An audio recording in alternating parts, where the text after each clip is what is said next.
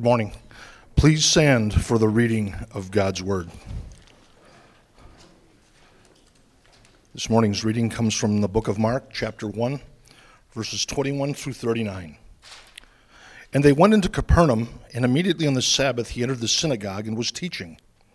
And they were astonished at his teaching, for he taught them as one who had authority, and not as the scribes. And immediately there was in their synagogue a man with an unclean spirit, and he cried out, "What have you to do with us, Jesus of Nazareth? Have you come to destroy us?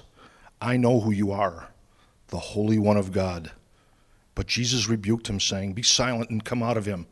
And the unclean spirit, convulsing him and crying out with a loud voice, came out of him. And they were all amazed, so that they questioned among themselves, saying, "What is this? A new teaching with authority? He commands even the unclean spirits, and they obey him." And at once his fame spread everywhere throughout all the surrounding region of Galilee. And immediately he left the synagogue and entered the house of Simon and Andrew and James and John, with James and John. Now Simon's mother-in-law lay ill with a fever, and immediately they told him about her. And he came and took her by the hand and lifted her up, and the fever left her, and she began to serve them.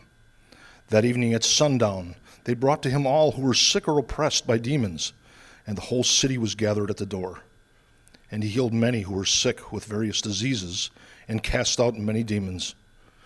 And he would not permit the demons to speak, because they knew him. And rising very early in the morning, while it was still dark, he departed and went out to a desolate place, and there he prayed. And Simon and those who were with him searched for him. And they found him and said to him, "Everyone is looking for you." And he said to them, "Let us go out to the next towns, that I may preach there also, for that is why I came out." And he went out through all Galilee, preaching in their synagogues and casting out demons. This is the word of the Lord. Thanks be to God. Well, good morning. Welcome to Disciples Church. It's good to see you. My name is Jonathan Mosier, and it's my privilege to open the Word with you and for you this morning. So if you're not there already, would you turn to Mark chapter 1? Mark chapter 1. If you've been with us the past several weeks, we've begun a new series through the book of Mark. This is where we'll spend the lion's share of this year. We'll take a couple breaks here and there for some different topical things that we want to discuss, but we'll spend the lion's share of our year in the book of Mark. And what I love about this book is that it forces us to come face to face with Jesus. It forces us to come to grips with the God of the universe stepping into time for us. And as we think about what the gospel is, we can define the gospel in a lot of different ways, and we'll talk about different elements of that throughout the course of this series. But in particular, one of the things that the gospel forces us to come to grips with, and one of the things that expositional preaching, where we work through a book, forces us to come to grips with, is that picture of who God is. To have a holistic picture of our God, the Trinitarian God, God the Father, the Son, and the Holy Spirit, all of whom we see in this passage this morning. It forces us to see Christ for who he is and to respond to him in kind. And so as we've been talking about this, last week Dave preached for us, and the passage that he covered in specific talked about the idea that when Jesus came, he came to bring the kingdom. That he was coming to bring in the flesh, in his humanity, all the perfection that God ultimately will bring into this world. That he was bringing spiritual transformation and life abundant and free. That he was bringing freedom from sin. That he was bringing a whole new regime. That the world as we knew it was being turned upside down. And that in being turned upside down, what was really happening is the world was being set right.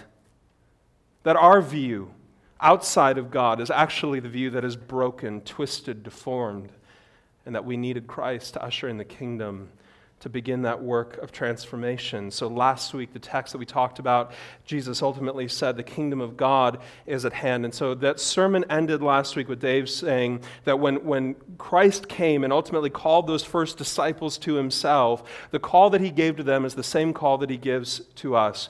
Repent, believe, and follow. That call is for everyone. regardless of your vocation, regardless of your background or your experience, that call has been extended to all of us. And so the question that then occurs to us is, why should we follow? What is it about this person, this Christ, this Messiah, this Jesus? What is it about him that demands ultimately us to follow?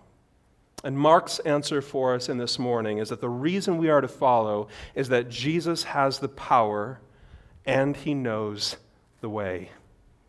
We can trust Jesus in following him because he has the power and he knows the way.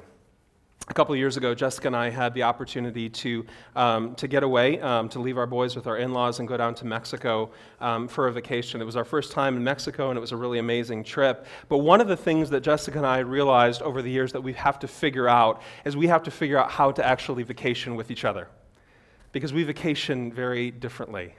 Like when I think about vacation, I think about relaxation, and we relax very differently, Jessica and I. For me, relaxation on a vacation is sitting on a beach with a cold drink and a good book, and sitting there and enjoying the beauty of God's creation and being alone in the stillness and enjoying the warmth of the sun and all of those sorts of things. And for me, an excursion is figuring out where to have dinner.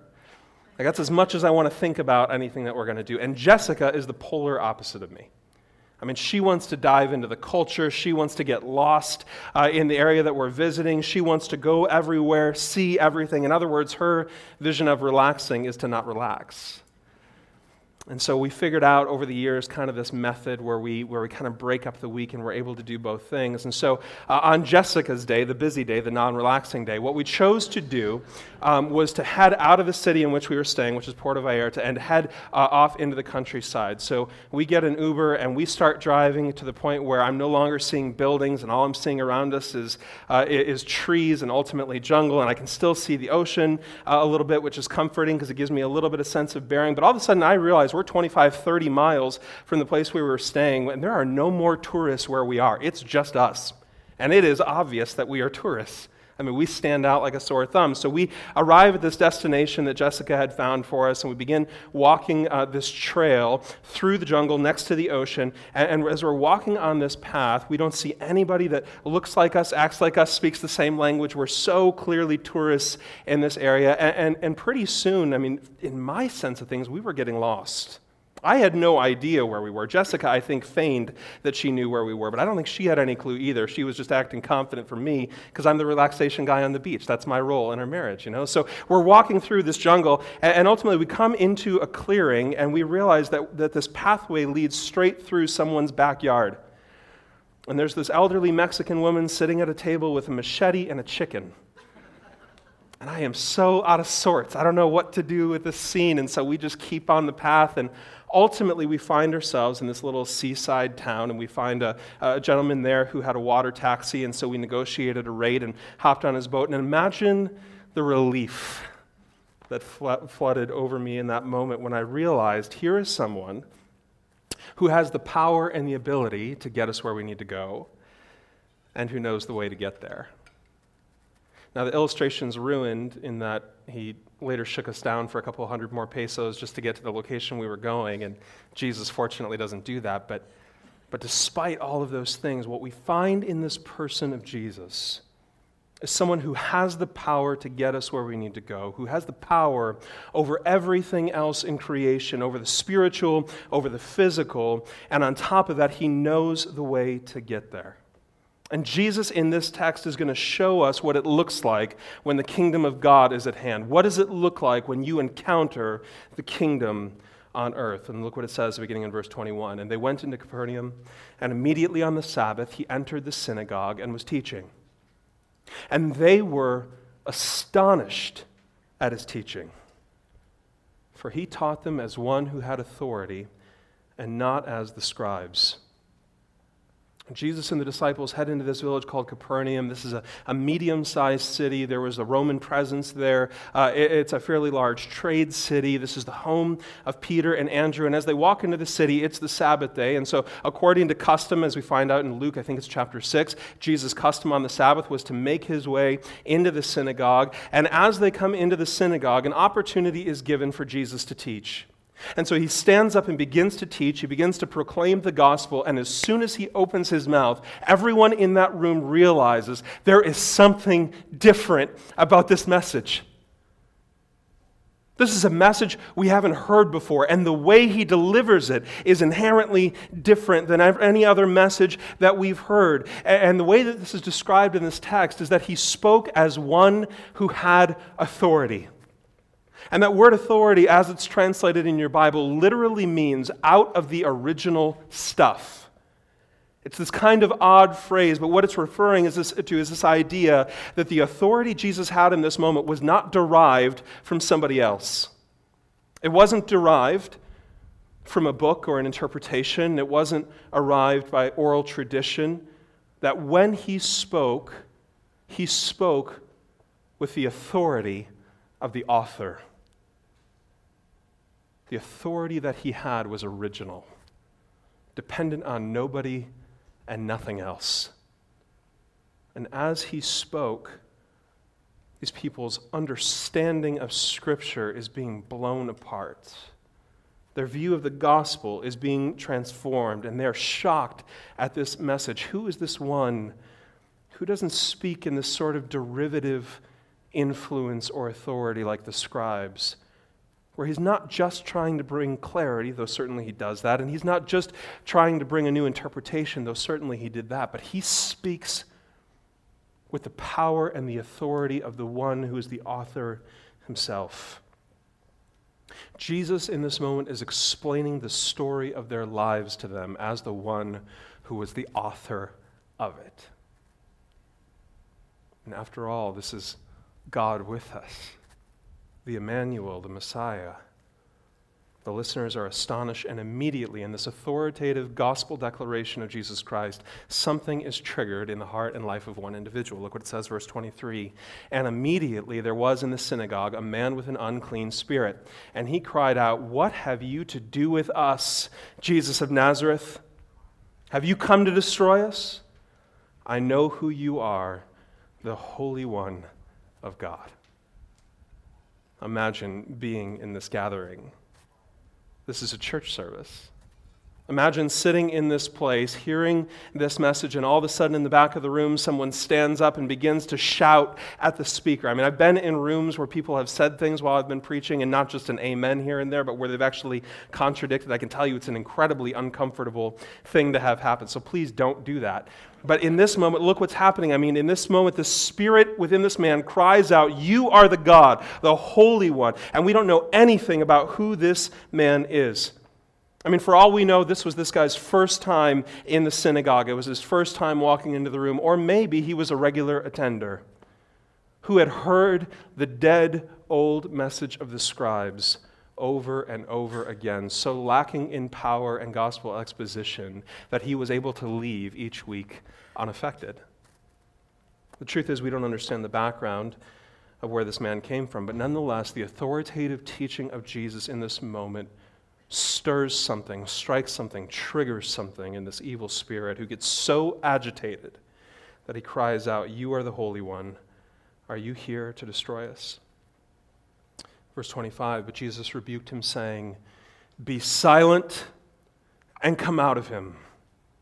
And the unclean spirit, convulsing him and crying out with a loud voice, came out of him. So here is Jesus, full of the Holy Spirit, fresh off of his resisting the temptation of Satan in the wilderness, showing his power over the spiritual realm. That Jesus speaks, and instantaneously this powerful being within this man is silenced.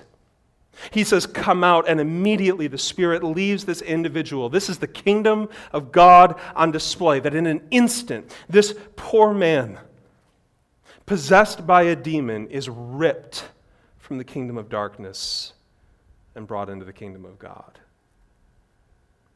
And we look at this, and there's a sense of awe, there's a sense of fear and trembling, and there's a sense of, if we're honest, in our modern Western culture, there's a sense of discomfort at hearing about an evil spirit possessing somebody.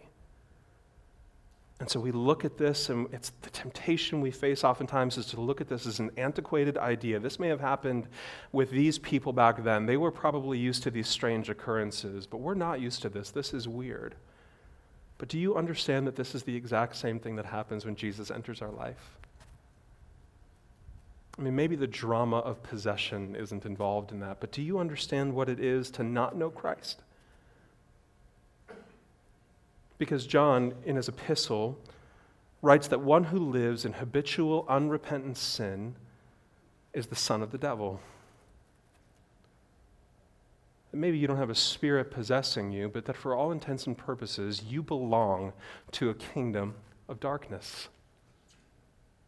That there's a spiritual battle, a spiritual war going on, and that before Christ's intervention in your life, you are not neutral in that battle, but you are actively warring against him.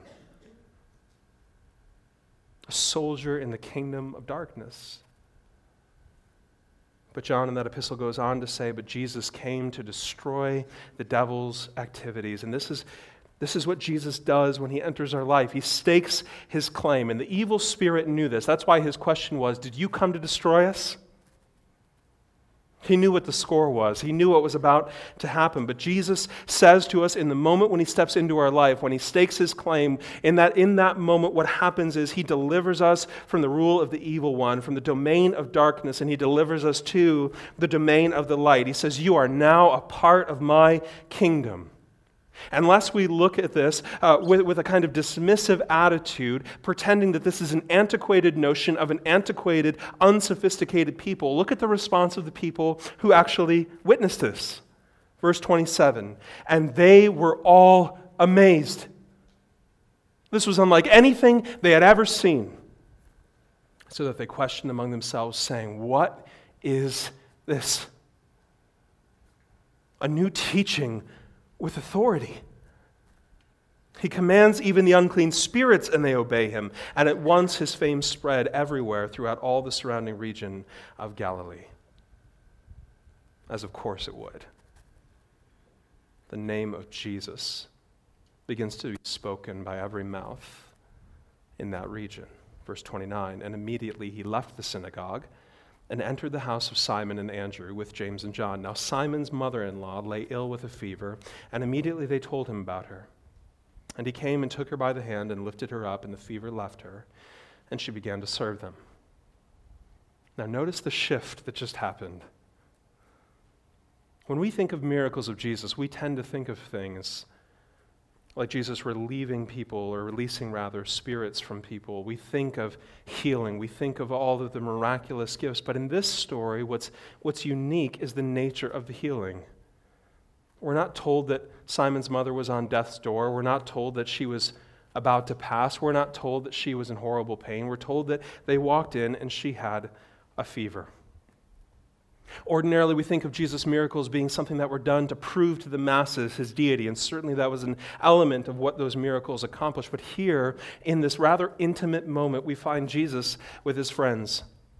And Simon's mother is sick with a fever, and not only does Jesus have authority over spirits, as we just witnessed, but here in this moment we find out that he has authority over the physical world.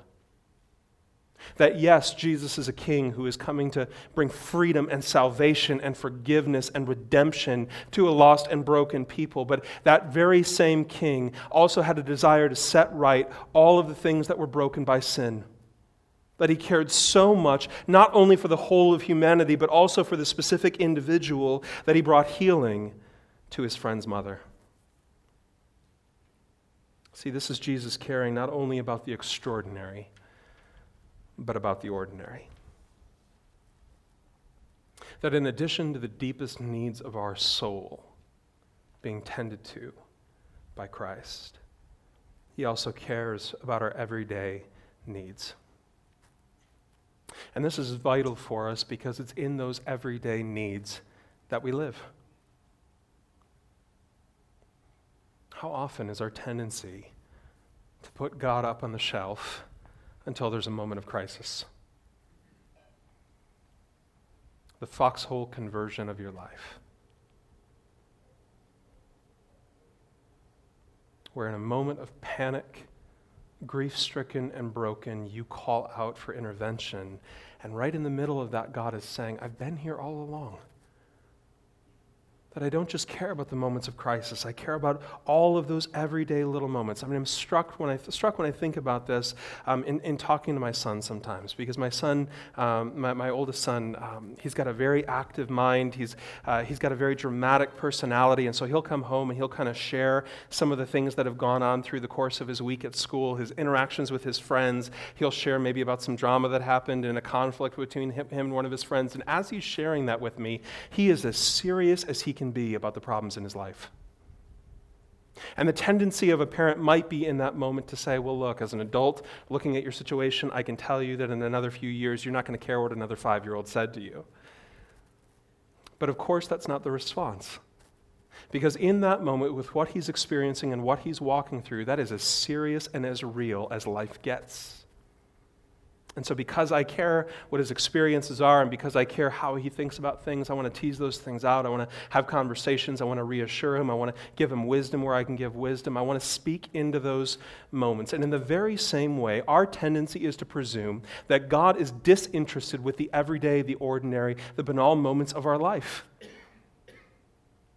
Why would God care about this little friction I'm having in my marriage, or the brief moment, outburst of anger that I had with my child? Why would he care about my job situation? Why would he care about what's going on with these little things? God cares about the big stuff. And in this moment, what we see about God is that he cares about us in those everyday little moments. That Jesus cares for us the same way that a loving father cares for his child. So this woman had a fever. There's no indication, again, that she's on death's door, but he cares for her and he heals her. And the reason that I love this picture is because my mind immediately goes back to that of David in Psalm chapter 56. David, in that passage, is under siege for his life. He's undergoing all kinds of difficulty and all kinds of panic. And in those verses, he cries to God and he says, "You have kept count of my tossings. You have put my tears in a bottle." And it's that idea that when you're rolling over in the middle of the night, unable to fall asleep because there's something on your mind, that God is well aware of what's happening in your life in that moment. And not only is he aware of it, but he cares about you in it. So much so that David describes it as God keeping your tears in a bottle, that God is so aware, nothing escapes his view, nothing escapes his influence. And immediately our mind then races to Jesus in Gethsemane weeping, crying out before the Father. In a moment of emotional and psychological agony before his ultimate death on the cross. We think of Jesus weeping in John chapter 11 at the death of his friend Lazarus. That whatever you're experiencing in the everyday of your life, do you understand Jesus has experienced it, that he cares? That he responds, that he knows, that Jesus knows the way in which he's calling you. We can trust him because he knows the way. It's the reason we make our request known to him, because he shows extraordinary care for the ordinary problems of our life. So Jesus walks into her room, and in this gentle scene, he takes her by the hand and he helps her to her feet. And immediately it says the fever left her and she began to serve them. You know that feeling after you've had a really bad fever or flu where you just feel tired and achy and you have no motivation to do anything, you're listless, you've got no desire to do anything but lay in bed, and this woman in this moment immediately begins to serve him. It's as if she says, "Oh, welcome to my home. Allow me to get you some food since you're here." I mean, she immediately starts playing the part of the gracious host. And I think even in that brief little sentence that she began to serve, I think there's a lesson for us. Because in this moment we have a picture of divine domestic worship. And here's the reason that I use those words. I mean, this woman has just experienced miraculous healing, and she doesn't begin to go out and proclaim and preach and teach. She doesn't go write a book. She doesn't go and do anything that was of any far-reaching impact to anyone at that time. But her simple act of service to Jesus is recorded for us to read 2,000 years later. I remember a couple of years ago going to the Billy Graham Library in North Carolina, and as you walk through with the tour guides, they have one room that's set up to look like Billy and Ruth Graham's house, where you can actually kind of see a replica of their house and the different things that they had. And I remember being struck by one particular sign that was posted in Ruth Graham's kitchen. She had a sign made that said, "Divine service will be conducted here 3 times daily." And the reason I love that is because it's a proclamation and a reminder that even in the everyday, ordinary service in which we participate, there is something divine happening. There's a worship that happens in that moment. I mean, don't ever think that your ordinary acts of service are meaningless to God. That He values your service primarily for its intention and its purpose, and not its impact. Impact, that's His department. What He chooses to do with it, that's up to Him. But generous service, that is our call.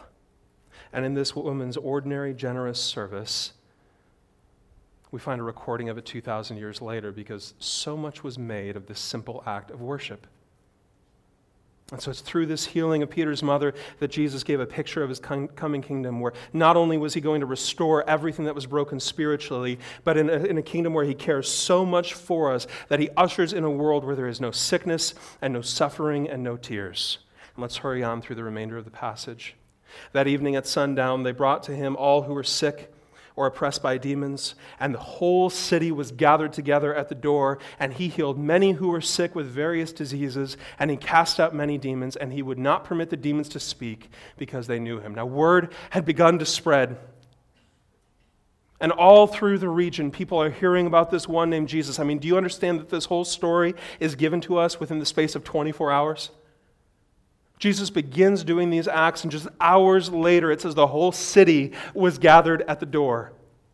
Everyone is coming with their problems. I have a family member who's sick. My mother-in-law broke her leg. My father, he hasn't been able to see right for years. Would you please heal him? And on top of that, people heard about what happened at the synagogue, and so they're bringing their sons and their daughters and their cousins and their friends, and they're going, this person needs help. They need to be relieved of the spiritual oppression and possession from which they're suffering. And so as Jesus is holed up in this house, as He comes to the door, what you get is a picture of a sea of people. And as soon as Jesus heals one person, it's as if there's 5 more people taking their place. This crowd has gathered because they marvel at His ability and at His power. They're awestruck at what they see in this man Jesus.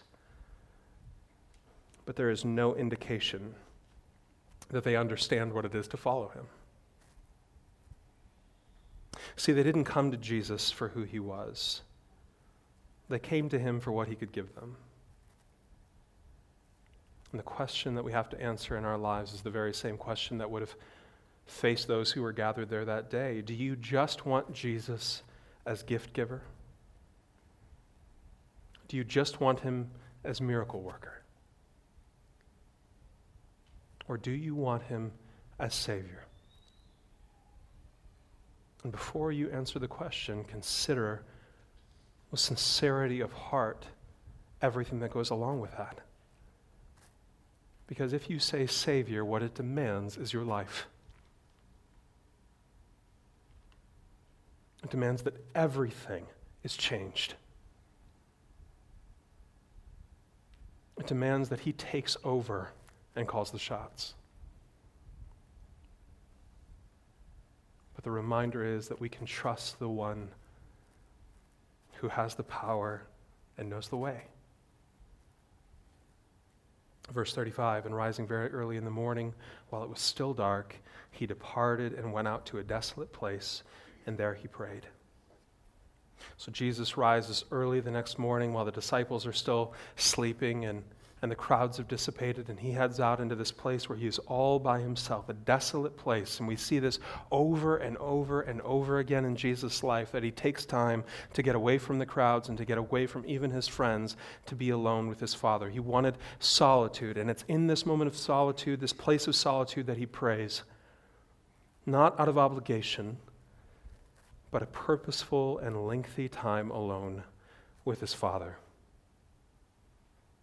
And if you pay attention in the gospel recordings, you'll find that this happens over and over again, that every time there's a clamoring for Jesus' attention, that every time there's a crowd gathered together to hear him speak or to see him heal or to follow his movements, every time he has people's attention, rather than worrying selfishly about his own popularity, or rather than exhausting himself completely to the point where he tries to fix everyone else's issues, inevitably he takes time to be alone with his Father.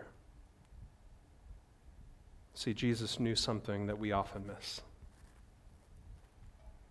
That in the words of one author, you cannot give to others what you do not possess yourself. That the life we live as Christians, as believers, as ministers of the gospel, as proclaimers of the word, is not born of our own power, of our own discipline, or of our own energy. That the life we live as believers has to be born out of the time that we spend with our Father.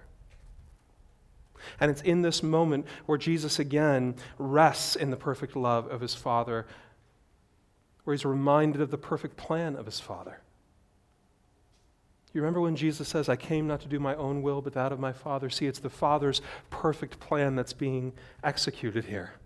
It's the Father's perfect love in which Jesus is resting. It's through the presence and the empowerment of the Holy Spirit that Jesus is having this time with his Father. And so the question that we need to consider coming out of that simple verse is, if it was important for Jesus to have this time alone with his Father, how much more vital is it for us to have time with our Father? Where we sit in solitude and silence in his presence, where we pour out our hearts and our requests,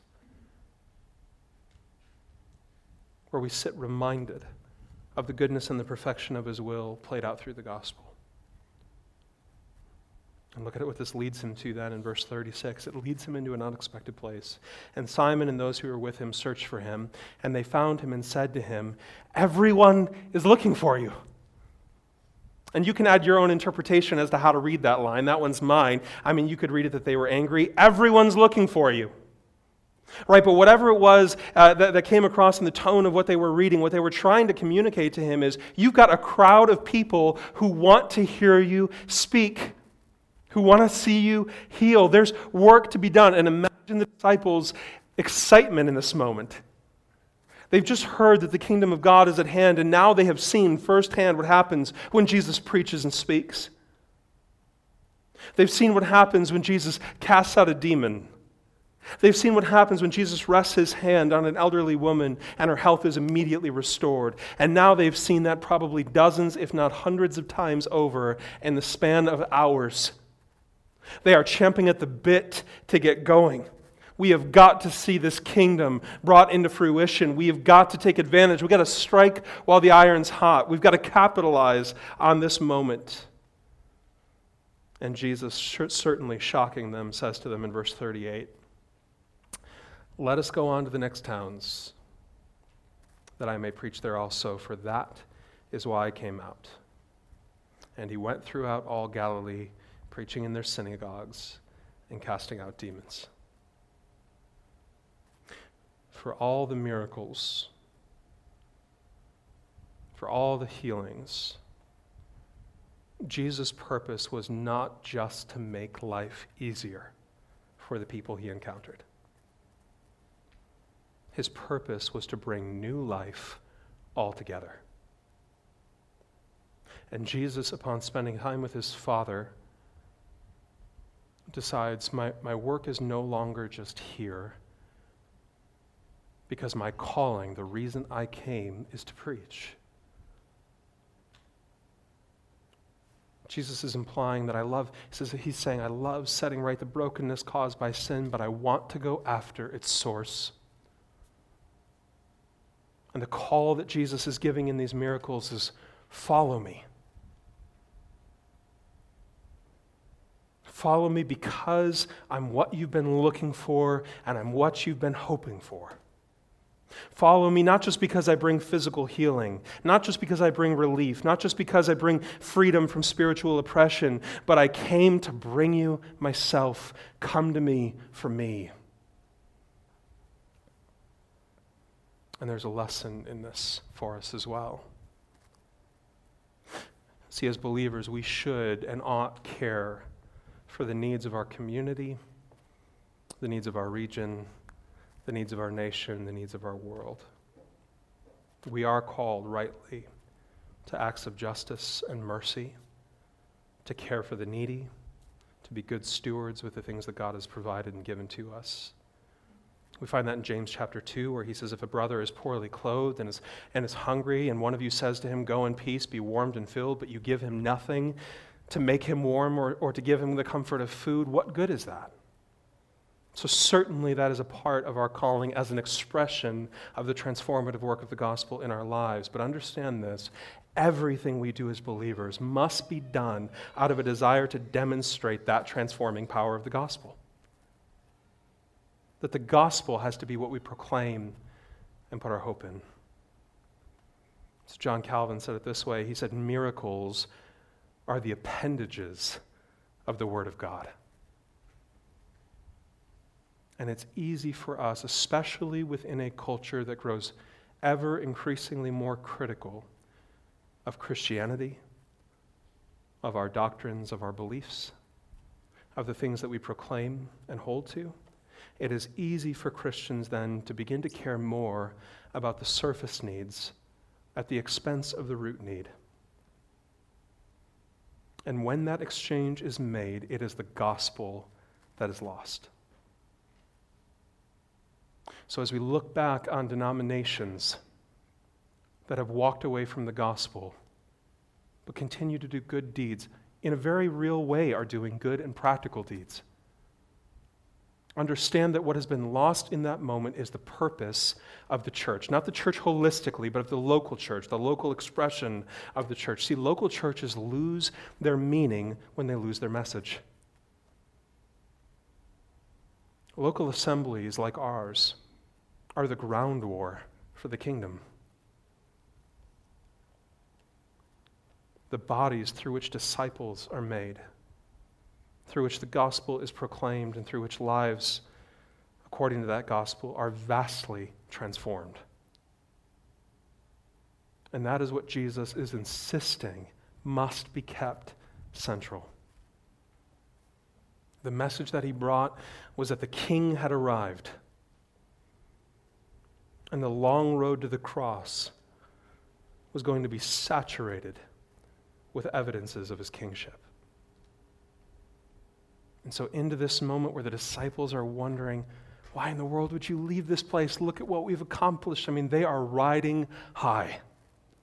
They are excited and passionate. They're happy to be there. They can't believe that they get to be the ones who walk with Jesus and see him perform miracles and get to hear his teaching and get to see his hand of power go forward. But what they had no realization was going to happen is that the path that they were on was going to lead them through incredibly dark times. I mean, what we know historically is that all 12 of those disciples,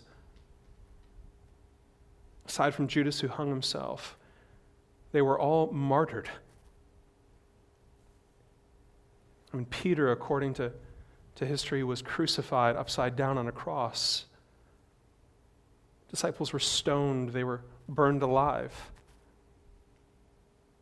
The only one of those original disciples who made it out alive was John, and the only reason he was alive is because they tried to kill him by boiling him in oil, and somehow he lived. And they were so freaked out that this guy was still alive that they exiled him for the rest of his life to Patmos. They had no clue that was coming. But Jesus, in his generosity and in his providence, gives them these moments as touchstones to his goodness. To remember that when it seems like all is lost and there is no hope, remember who has the power of life and death. Remember who has the power over the spiritual and the physical. Remember who is the one who, through his words, casts out demons, and through his touch brings healing and restoration and life new. And us, we need that same reminder that not only does Jesus have the power, but he knows the way. That long before Jesus called those disciples out of their boat, he had left the comfort of his Father's home. that long before he told the demons to leave this man's body, he had walked through the temptation in the wilderness, that he knew whereof he spoke. And because he has the power and because he knows the way, we can follow him in confidence. What an amazing, amazing promise. Let's pray together. Lord Jesus, I thank you for this text. I thank you for a text that, at least for me, Lord, on first reading, it seems so straightforward and so simple, and upon further examination is so rich with things for us to learn, things that we could spend weeks learning. God, I thank you that your Holy Spirit gives us revelation, insight into your word. I thank you that you make it alive to our dead hearts. I thank you. I thank you that the one who spoke with the authority of the Creator also knows the way in which he's leading us.